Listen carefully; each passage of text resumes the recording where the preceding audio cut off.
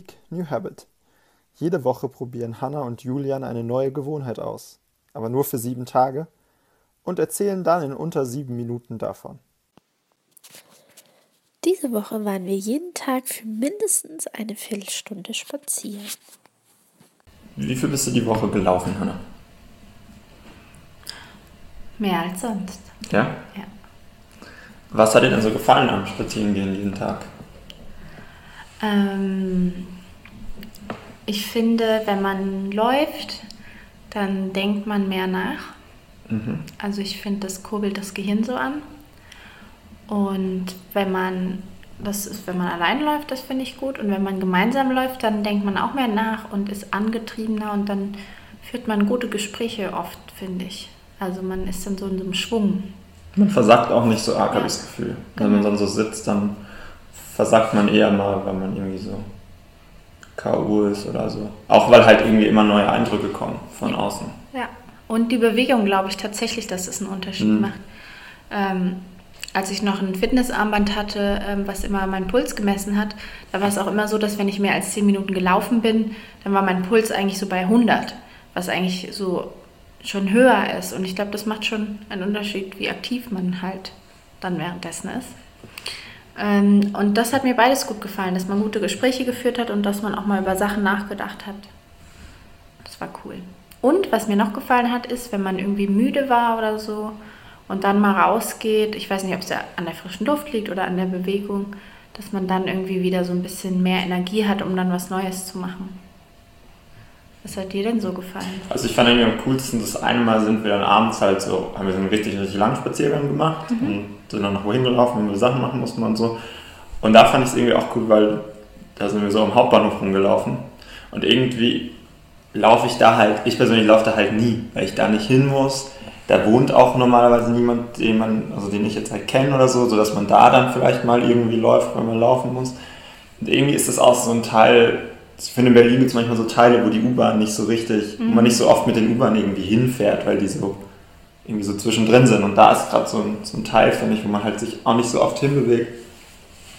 Und das fand ich dann irgendwie cool, weil das auch irgendwie voll schön war dort und das dann auch wieder mal so was ganz anderes war, um das zu sehen. Und wir sind dann abends gelaufen und das war irgendwie cool, also ich fand es irgendwie nett beleuchtet so. Ja. Das fand ich halt irgendwie ganz nett. Und was mir auch gut gefallen hat, ich habe irgendwie in der Uni an ein paar Tagen immer so lange Pausen irgendwie von einem Fach zum nächsten Fach. Und entweder ich gehe dann halt essen oder ich setze mich dann schon hin und lese irgendwas oder gucke irgendwas. Und dann habe ich halt einmal gedacht, okay, ich muss ja heute noch spazieren gehen.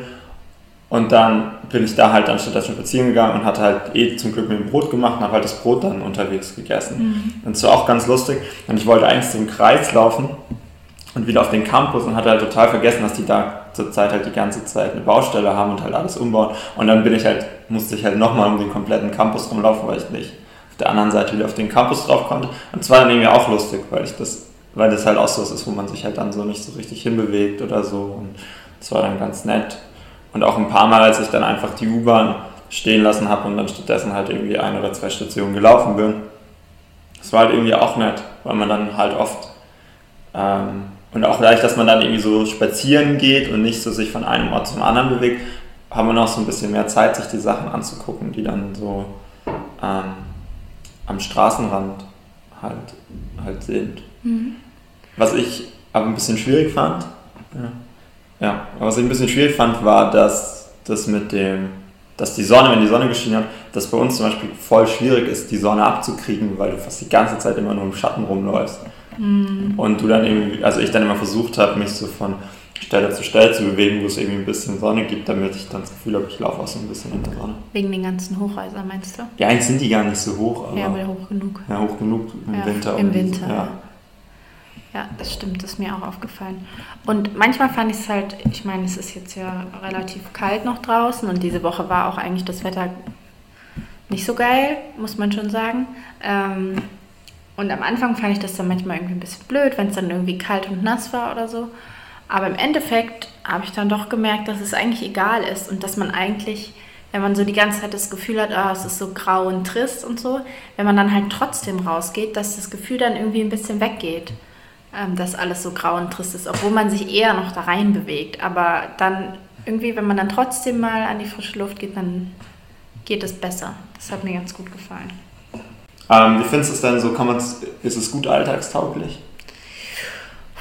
Also jeden Tag, weiß ich nicht. Ich glaube, man kann schon jeden Tag einbauen, dass man irgendwie mal ein bisschen noch läuft. Aber ich mache das sowieso schon viel. Ich laufe ganz viel, wenn ich in Berlin bin. Aber was ich tatsächlich gut finde, ist mit jemand anders laufen zu gehen. Ich war dann auch mal mit einer Freundin, sind wir halt mal nicht U-Bahn gefahren, sondern spazieren oder mit dir eben auch. Das finde ich cool und ich finde, das sollte man öfter machen. Einfach mal so sagen, hey komm, wir gehen jetzt mal 20 Minuten hier um den Block laufen.